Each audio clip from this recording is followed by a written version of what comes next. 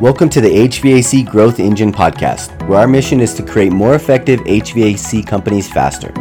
Join us as we weave a web of collaboration, shining a spotlight on the HVAC industry as a premier career path. Together, we're building a stronger, more connected future for all HVAC professionals, with the hope of creating interest in the younger generation. Let's dive into today's episode.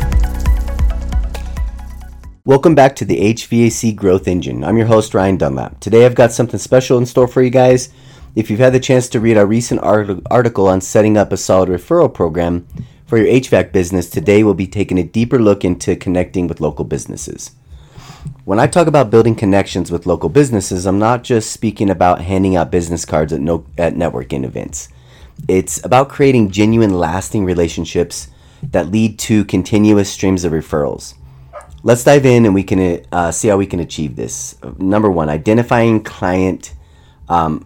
our ideal clients. So first step in recognizing which local businesses are a good fit, let's take a look at these, whether or not these establishments might need HVAC services at some point or not. Think real estate agencies, property management firms, or even local cafes or shops with cooling or heating needs.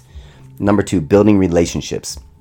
Once you've identified the potential partners, it's time to reach out. But here's the trick. Don't approach them with what you want. Instead, ask them about their needs, what their office HVAC maybe is acting up, or perhaps they've had a customer complaint about the temperature in their store or being uncomfortable. Offer your expertise with services by helping them out. You plant the seed for a mutual relationship. Crafting mutually beneficial deals. Remember, partnerships thrive on mutual benefit. Consider offering exclusive deals for the customers or clients of these local businesses. In return, they might feature your HVAC business on their newsletter or give you a shout out on their social media.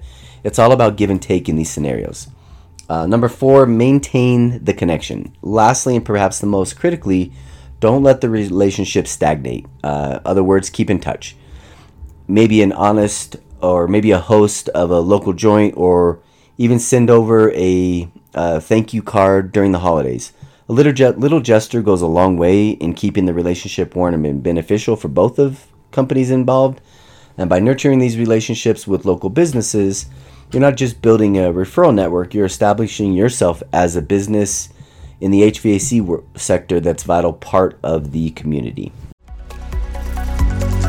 That wraps up today's HVAC Growth Engine podcast episode.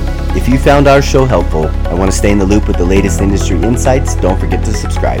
And if you found today's episode enjoyable, please leave us a review. Your feedback helps us bring more of what you want and need. Thank you for tuning in, and we'll catch you on the next episode.